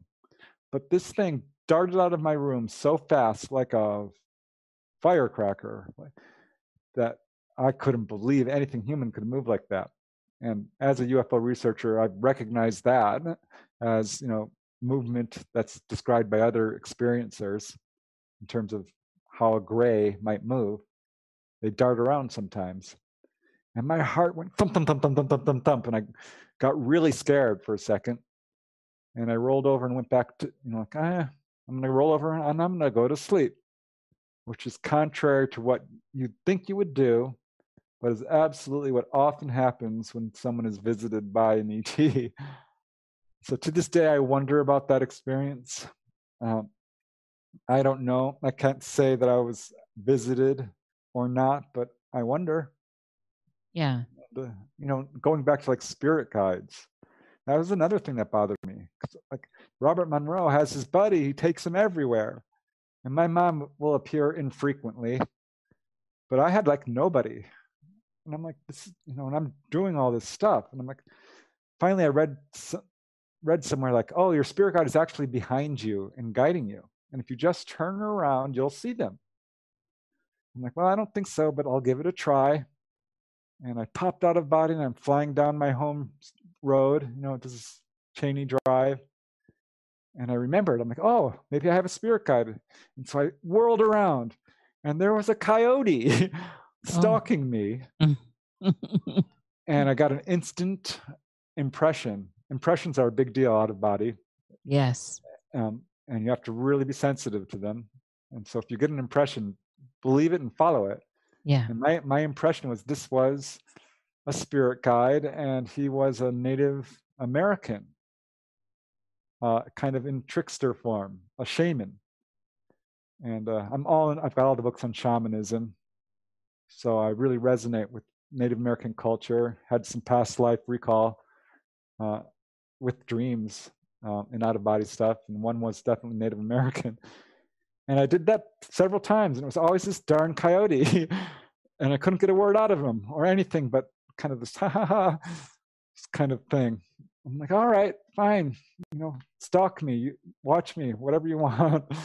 But it would be nice if you introduce yourself once in a while. But no, I'm out there on my own for the most part. That's interesting. I too I guess I need to turn around because I'm always on my own as well. And I don't know, sometimes what I've wondered is because I've always been on my own in this life, and that's been like a running theme. And I wonder sometimes if that's just carryover, if that's how I am.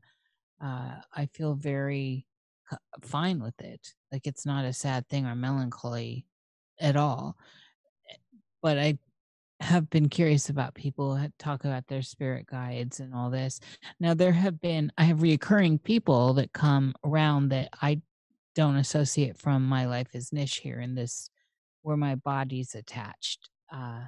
Yeah, your other side friends, so cool. Yeah, yes, aren't they? They really are. I was wondering also some of my experience with I just recently encountered some what I call hybrids, but they're hybrids that are amongst us here in this realm, in this outer world. And they're the ones that I've been seeing around in my life, period, but that have really great lace wigs and normal clothing. But if you strip all that off, you see that general form, those oval faces that are ironically thrown into the modern culture as the face of beauty is always like the oval face. Eileen Ford really pushed that. It's just interesting that also finds a place in the hybrid world and in the gray world, and this general kind of skinny body. And so I'd encountered these three recently in an experience I was having, and they had, like I said, they had stripped off their lace wigs. I say lace wigs because they look so lace wigs look like hair growing out of your head in real life, and clothing, and they were doing work, and they just couldn't be bothered by anything. And they were of normal skin tone, so they're hybrids, so they had normal human skin tones of varying shades, and they were not even bothered by my presence at all. They just continued on task. And I thought, isn't this odd? Isn't this odd? It's like they weren't threatening. I wasn't a threat to their presence, but they were doing some what felt like interesting stuff with stuff coming up out of the water. And so they were projecting, or whatever they were doing with this tech was brought up this water dome, waterfall, wall of water. And it got me to thinking about, again, where is this line of reality? Where's the reality base here? Because I'm always testing it as well. Oftentimes I'll throw up a piece of paper and see if it stays. You know what I'm saying? Yep. I'm always testing, like, where am I? Because of the awakenings and the dream within the dream experience that gets me confused sometimes. So with that, what I'm getting at is, how do you parse through and sifting through data you get from people and your own personal experience? What are experiences that you've been inducted into from other intelligences versus just participating in a scenario or a scene, being part of a scene, I guess, where it's not really an abduction, you're just there too. Um, I'm not sure I've had a whole lot of experience with that. Interestingly enough, because I mean, I have seen ETs on other occasions. In fact, just recently, I've had 2 very strange dreams with this 8-foot-tall gentleman. Ooh, give us some of that And, first. Because I have this UFO obsession. Yes. It's in my family. I have family members who've had very intense experiences. I personally have had a lot of sightings. I know there's a UFO connection. I've had some interactive sightings with telepathy where they've kind of talked to me. So I know there's contact on some level. And it's frustrating because I don't have memories of being on board a UFO. Not like the people I've interviewed. Yeah. But occasionally I'll be on board a UFO in the dream state. I remember one time I'd read this book by this contactee, and they're like, "Oh yeah, you can meet our aliens. All you have to do is meditate on it." The andromes, they called. And so I'm like, "All right, let's do this." And I suddenly, I would concentrate on that each night and woke up, and there they were. I recognized them immediately. They looked very much like grays. I was in this room, and I sat down across from them from the table, and they're like, "You wanted to meet us." Telepathically is kind of what they sent. And I said, "Yeah." And they're like, "Here we are." And I'm like, "Okay." And then they put me to sleep. And I'm like, "You're not putting me to sleep." And I fought for consciousness. And they were much more powerful than I was. And they put me to sleep in the dream state and woke me up. But it was cool. But most recently, in the past week or 2, I had this dream with this 8-foot-tall gentleman. And I was in this weird room, and there was workshops going on. It was a very spiritual environment and felt really nice. And this 8-foot-tall guy walks up to me, and I'm like, "Holy cow, look at you." And I couldn't see his face. It was kind of eluding me. And that's something I hear a lot with contactees, by the way. And he showed me how he could walk through solid objects, and he radiated intelligence and spirituality. Sometimes I'll pop out about him, and I'll be like, "I want to meet an enlightened master." And I've been successful on at least 2 occasions, or what I would consider successful. And this felt like that. I felt like a little kid next to this guy. I'm like, "Oh, you're so cool. How will I know you? How will I ever recognize you?" He says, "You'll know me because you'll have to look up." Physically, not like look up to me, but look up. I'm like, Right. "Oh, okay." That seems kind of an odd thing to say, but whatever. And I woke up and I'm like, that almost felt ET-ish in a weird way. And it was a couple of days later. And mind you, I'm going out in my backyard these days, meditating and shaking my fist at the sky and "Take me, take me. I've written books for you. It's the least you can do." And I will get exciting every now and then. When I do that, a light will appear. I'm like, "Wow, it works." So that's what I've been doing. And I did get a light on September 4th. This light appeared. And I'm like, "Wow." And it wasn't a shooting star. I've taken all kinds of astronomy classes, and I know my astronomy. And this was not a shooting star or a satellite or a plane or a helicopter or anything that I could relate to and get a feeling from these things. And so I got that flash of, "Hello, it's us. Be patient." And it was just 2 days ago, I had another one of these dreams, and I'm in this weird room. My first thought was hotel room.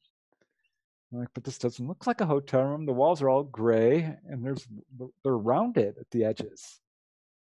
And I thought, "Ooh, rounded edges. I know what that means." And I'm kind of looking around, and there's nothing in it, and I'm not quite putting it together. But it's the perfect description of the interior of a UFO. There's a little table there. There was a woman who I couldn't quite make out. I thought maybe it was my mom. And I'm like, "No, does that look like Fran Drescher?" That Fran Drescher.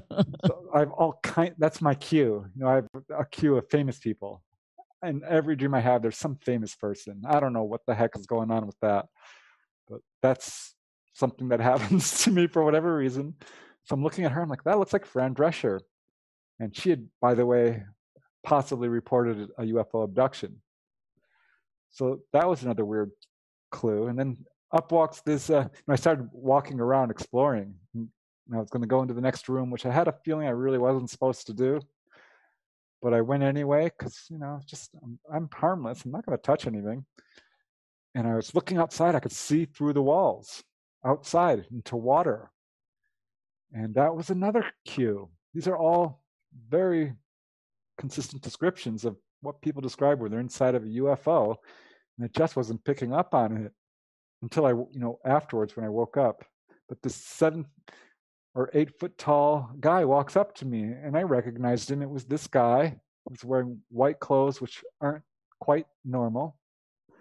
They're a weird texture, but kind of cloth, kind of not.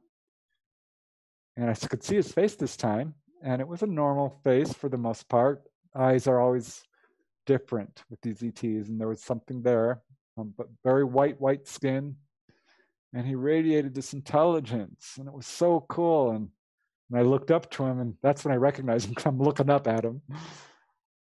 And gosh, what did I say? I'm like, where's the heater? Where's the heater? And he showed it to me, and that was basically it. And I was talking to a contactee. I'm like, this is what happened to me. She's like, oh, the heater, that's the engine room he was showing you. You just misinterpreted. I'm like, oh, well, that would make sense. So that is how I've had some ET involvement, and I can feel they're guiding me. I do feel it, but I don't know what my relationship is with the ETs.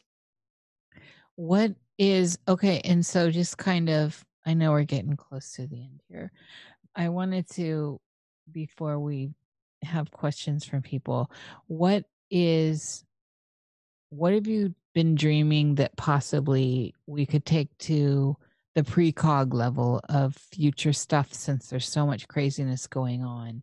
What have you been seeing? Have you been seeing anything moving forward? No. My precognitive dreams usually happen the next day.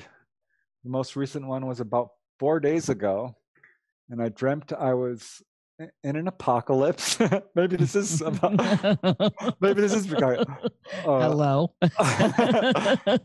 And the world had essentially fallen apart, and I was with this person trying to head north up the coastline, and the mainland, on land, it was just such a mess and so dangerous. We were walking in the water up the coast. Yes. And we came upon this area where there were grapefruits flooding the water, the ocean, and about 10,000 grapefruits.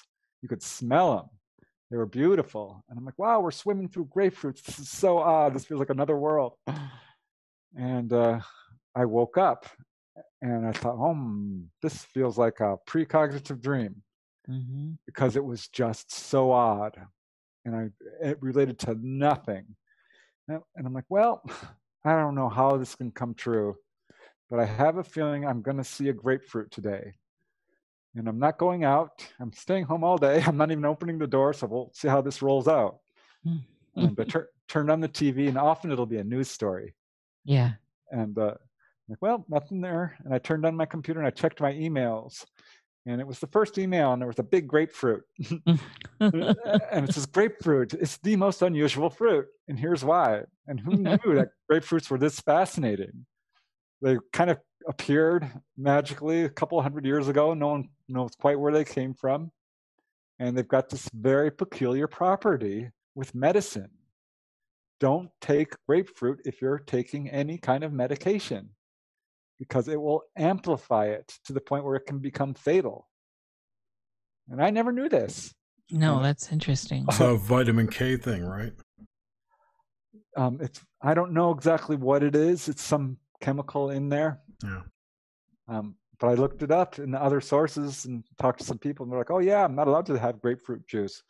I'm like, well, this is good to know. I'm not on medication, but if you could die. But yeah, a lot of my precognitive stuff, it's like animals or shipwrecks. If there's a shipwreck, I'll anything that affects me, I will usually dream about it first. Someone Yeah. gives me a gift, or someone gets a haircut, or if I'm getting an unusual visitor, or I'm like, once I saw this horse was drowning. I'm like, oh, this is the saddest thing. And I had its name and everything, and there were people surrounding it, holding its head up. It was stuck in this little puddle. And I woke up, I'm like, this is going to come true. I don't even want to turn on the news. And I turned on the news, and there it was. And the horse lived. So I'm like, really happy. But it was so perfect. I mean, I had every detail. Yeah. With the one with the water, so the water was inland, right? No, it was the ocean. And it was now that you mention it, I hadn't even thought this was the East Coast, up towards Maine, I guess. Ooh, Yeah. I have a friend up there. She's been wanting me to visit. Yeah. Yeah, I hadn't even thought of that. Because that ties into my latest one, where significantly I was talking about that on my Revolution Radio show this weekend. And so that I just find that interesting. We'll see what happens with that. Yeah, before the pandemic hit, in January, I started to get really depressed. And I'm an emotional guy. Sometimes the earth gets to me because I get homesick for the other side. No, that's the worst danger. I think if anyone's going to do this, that's the thing you got to watch out for. You will miss going there. And I just started getting really depressed. And I'm like, you know what? This feels like the kind of depression I get when someone dies.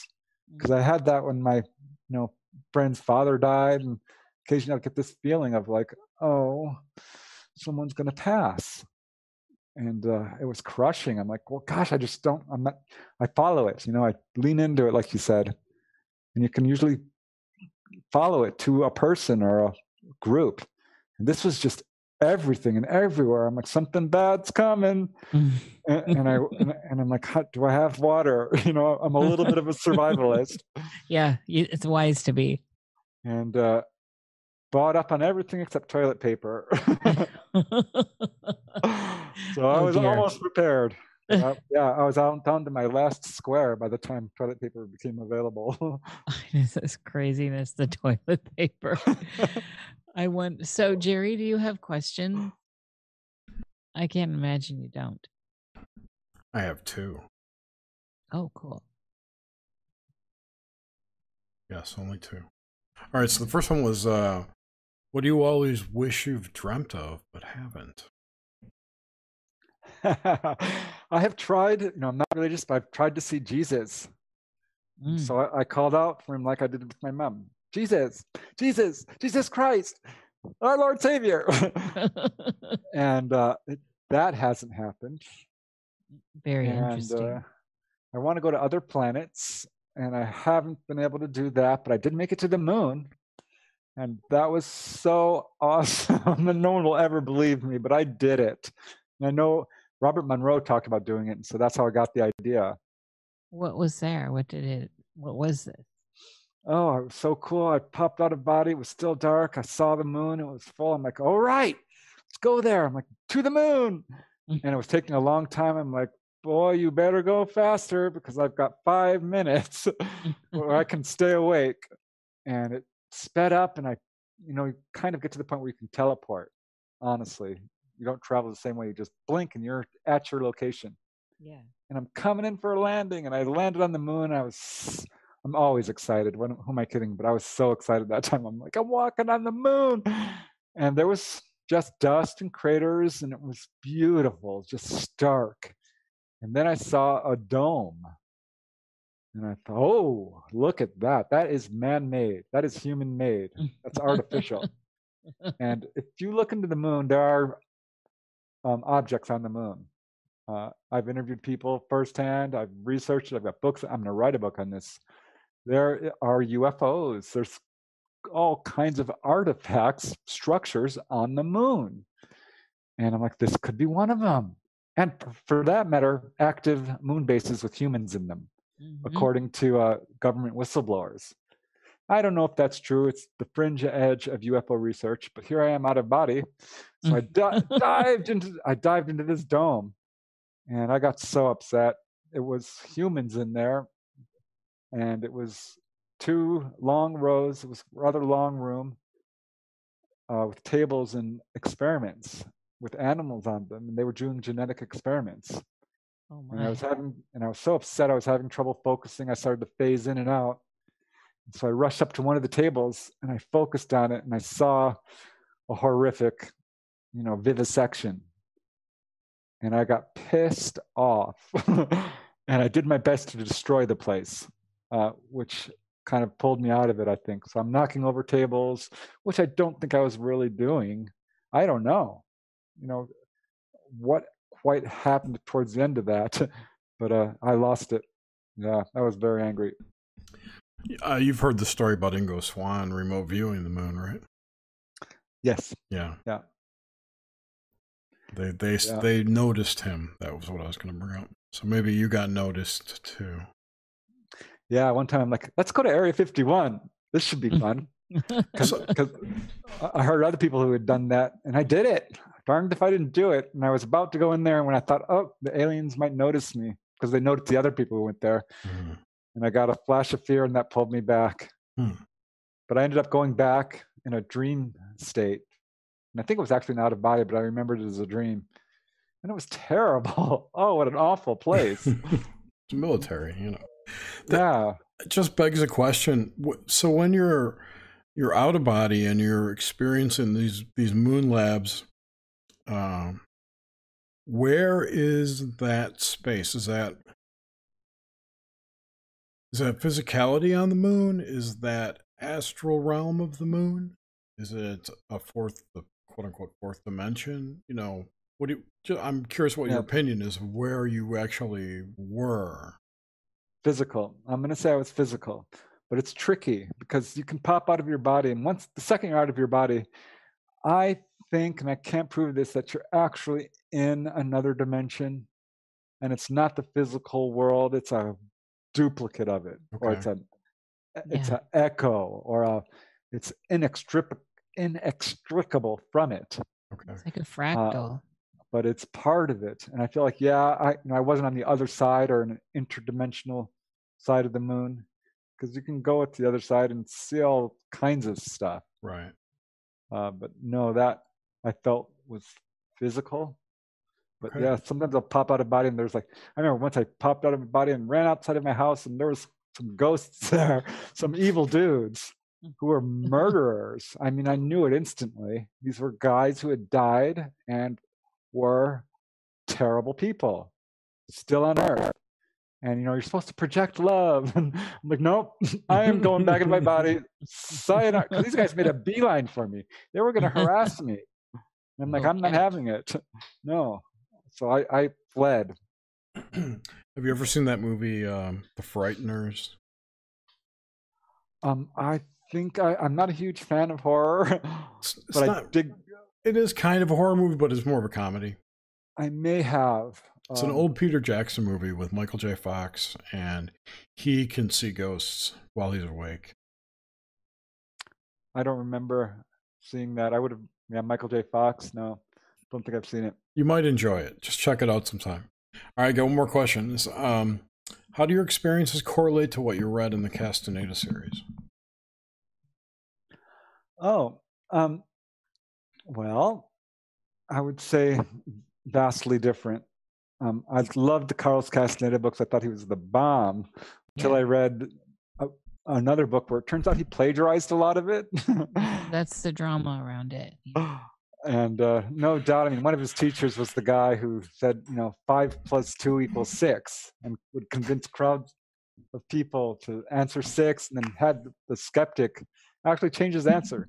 So he would bend reality. He was a trickster guy, and I appreciate what he did. But a lot of what was written there is not what I experienced, really. But there was a certain shamanistic element, and I do feel that Carlos Castaneda probably did meet a Don Juan type character, and had some really amazing experiences with him. But yeah, I credit Carlos for initiating my sort of pathway towards enlightenment. So I'll give him that. But I don't know. I'm a little mad at him because I read some passages from Patricia, or gosh, was it not Patricia Garfield? That's a dream lady. Another shaman lady who he plagiarized her word for word several times. I'm like, you dude, that's uncool. Yeah, there's a lot of that drama, and he lost a lot. I mean, the people that were paying attention to it. For me, still, sometimes it's like the messenger in his case doesn't matter so much as some of the enjoying the stories or just what they are. And the hand technique has always been a very good one for me, and even the dream walking has been a little bit fruitful as well. Yeah, I like the Australian, the Aboriginal, the dream time. Yes. Yeah. And I really resonated with that. But I started to call it for past lives. I don't know if you've ever done this, but take me to a past life. It's the funnest but weirdest thing, because usually what happens, at least for me, they take you to the death scene.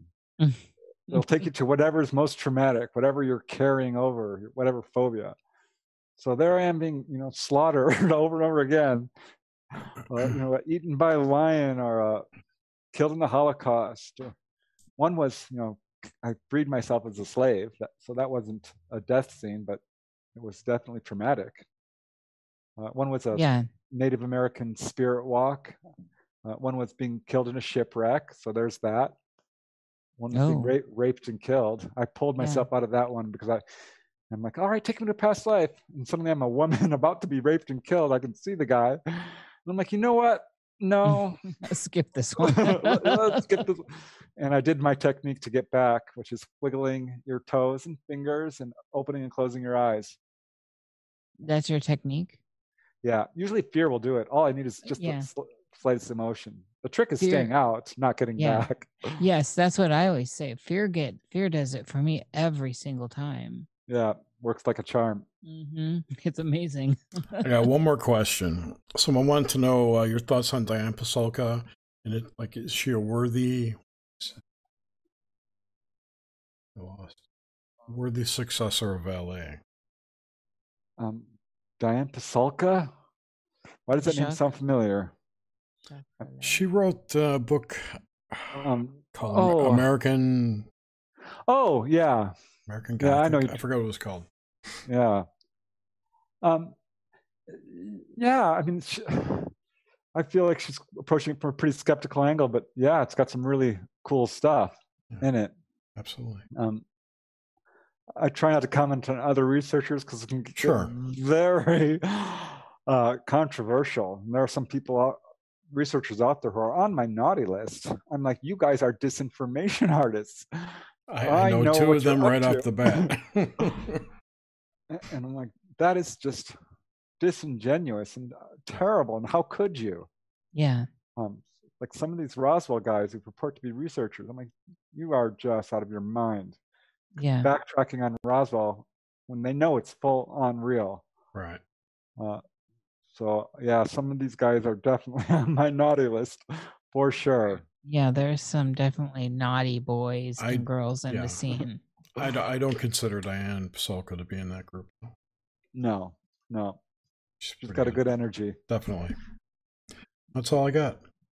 Thank you so much for joining us tonight. It's been a great conversation. And it's been great talking to you.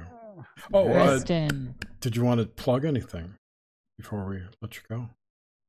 Oh, yeah. I mean, if you want to visit my website or contact me, if you've got a story to share, a comment or whatever, I'd love hearing from people. My website's prestondennett.weebly.com. Got all my books there, and you can contact me through there. Got a YouTube channel, which is I'm having all kinds of fun with. Yes.